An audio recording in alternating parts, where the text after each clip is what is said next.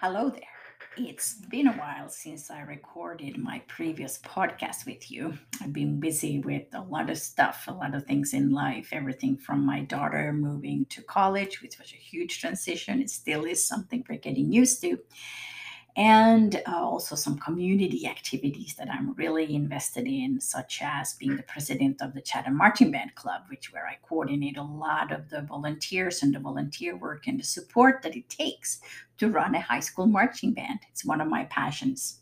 My son still plays in the band; he's a drummer.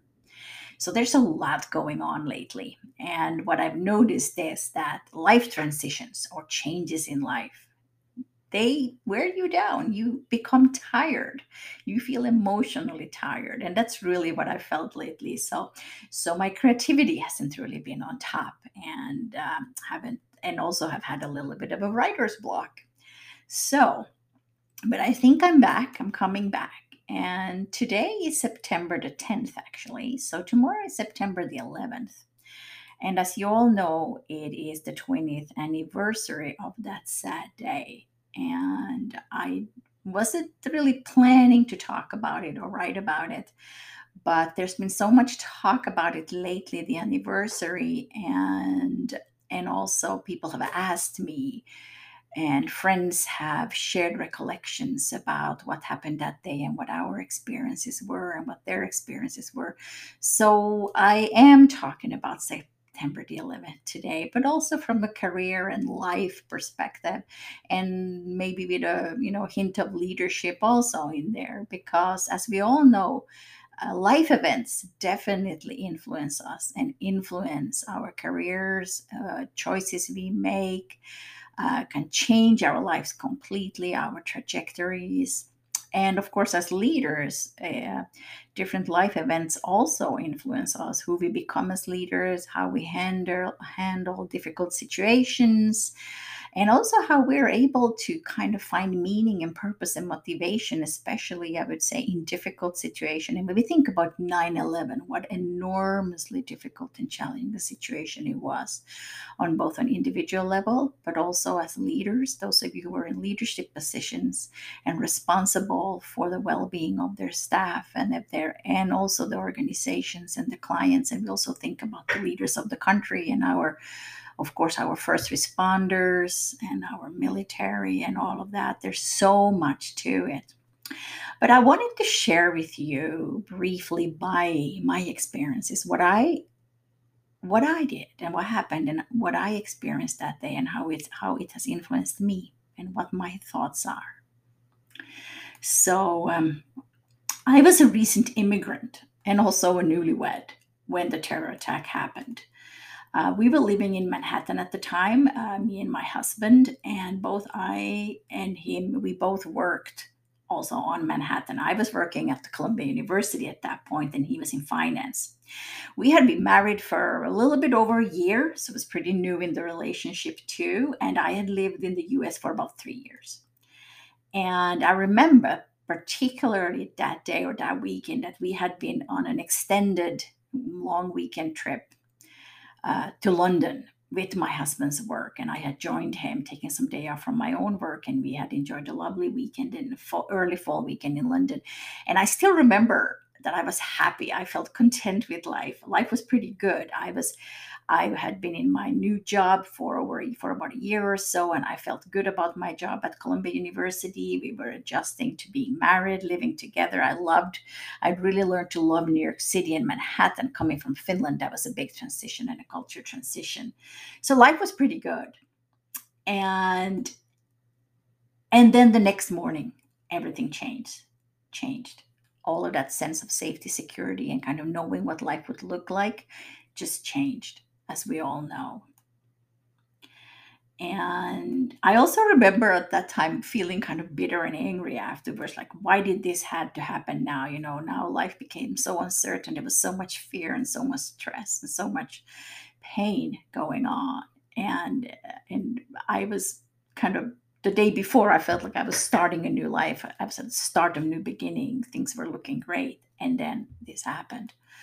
But of course, we were lucky that we weren't hurt. But of course, well, we were safe per se. it influenced us hugely, living in Manhattan and going through this experience. And it had a huge impact on us and on me. And I think about myself also, one of the big things that happened, and because if we look at a personal level, just looking back at it, is that because of what we experienced, both as individuals and as a couple, living in Manhattan at that point when 9/11 happened, was that we we decided to try to start a family sooner than we had thought first. We had only been married for a good year, and we hadn't thought about the family yet. But everything that happened that day, that those months and that year, made us really think about what is important for us as individuals and as a couple. And we decided to start a family, which is why we now have a daughter who's 18. She was born, within the 19 months after September 11. And so she's one of the 9/11 babies, so to say. And she has now moved back to Manhattan, where she was born, and is now at college. As I said, she transitioned to college a couple of weeks ago. So, kind of, there's a lot going on, and with Manhattan, the kind of circle is closing. But that was one thing, one decision that came through the experience we had. That life-changing experience of living through 9/11, and the days and the months after. So so I'm sharing that to kind of also to think about, and to kind of asking you, what are the life experiences that you've had that has really changed, that changed you, made you think, what's important for you, what your values are, and why is it that you're here? Why are you making the choices you made? And if there's anything you want to change to have a more purposeful and meaningful life.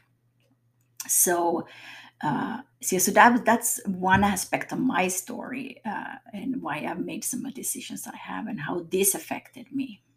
Going back to what happened that day, so my story is a little, unique, or it has its own particular, um, I would say, yeah, uniqueness to it. Is when I I stepped out of a subway car at 116th Street, Columbia University Station, when the first plane hit the World Trade Center.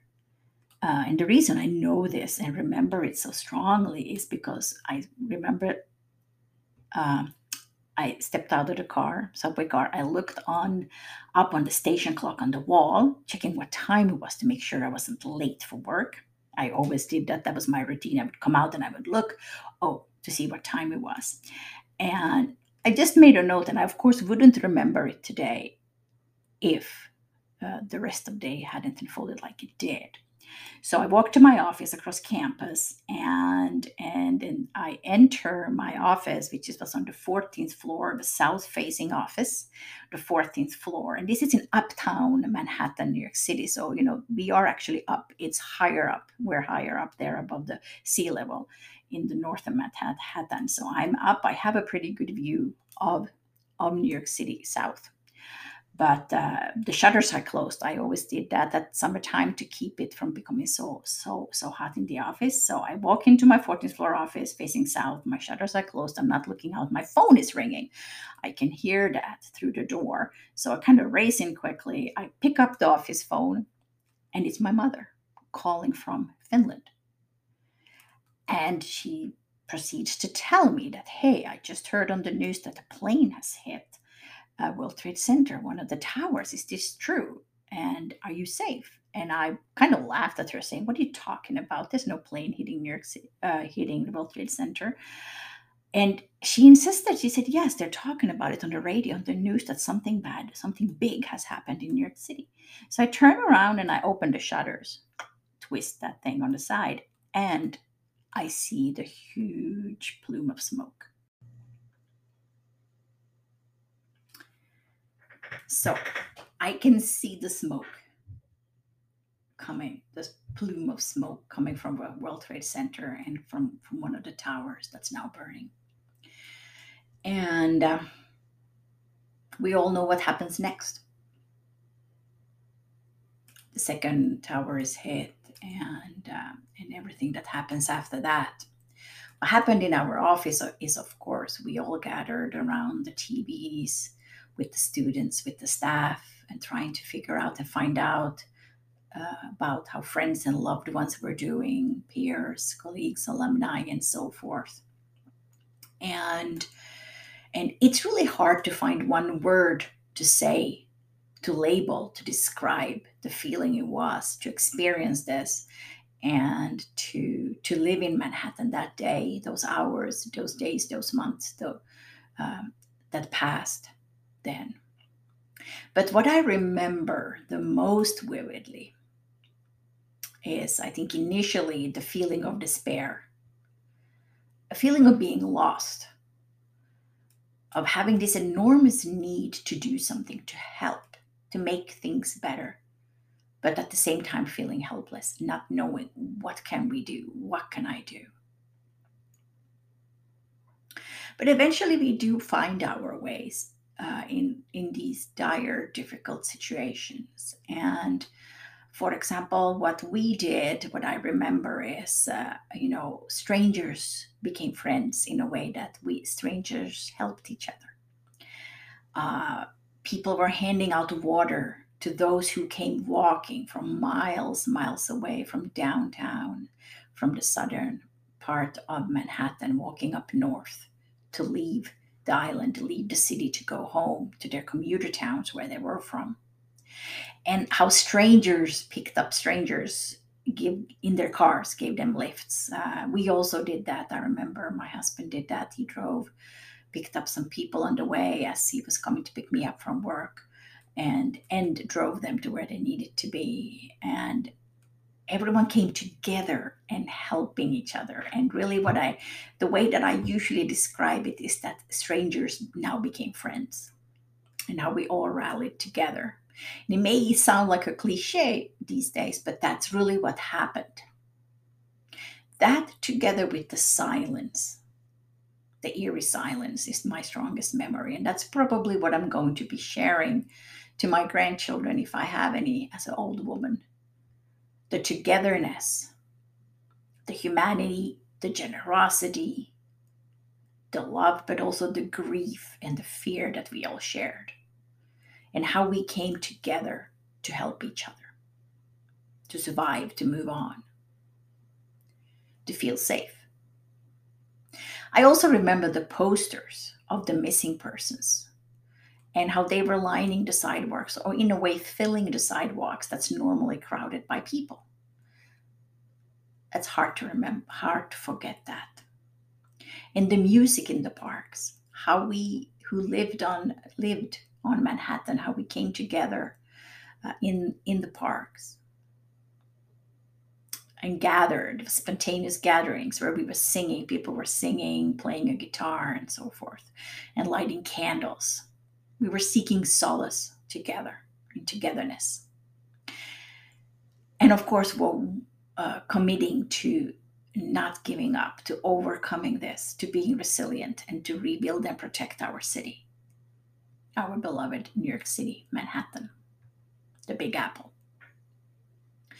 Of course, the big loss is all the lives that were lost and all the suffering and the pain that we experienced as a community, as a country.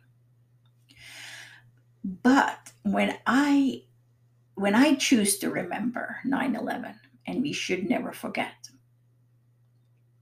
what I choose to remember these days is really the enormous power in the human spirit and in the community when we come together around something.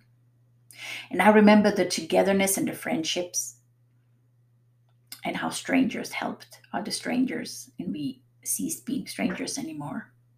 And also how we came across neighborhoods, blocks, but also across the world to support each other.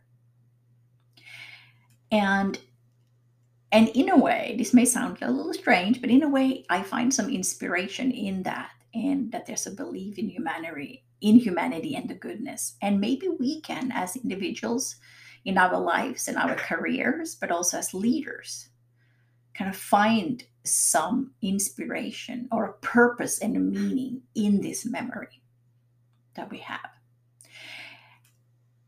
And remember the importance of having a purpose, of leading with a purpose, and leading and making choices for the greater good.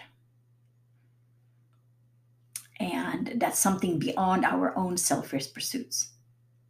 Of course, we have the right, especially in a Western culture like the American and also the Finnish one, we talk a lot about the individual's right to pursue their own happiness. And indeed, we do. But it's also all done in a community setting. We aren't islands, totally independent of each other. We need each other. And we have, I think, also a responsibility, and there's a huge strength in coming together and pursuing a future, a goal, a career, leading for something that's a greater good in it.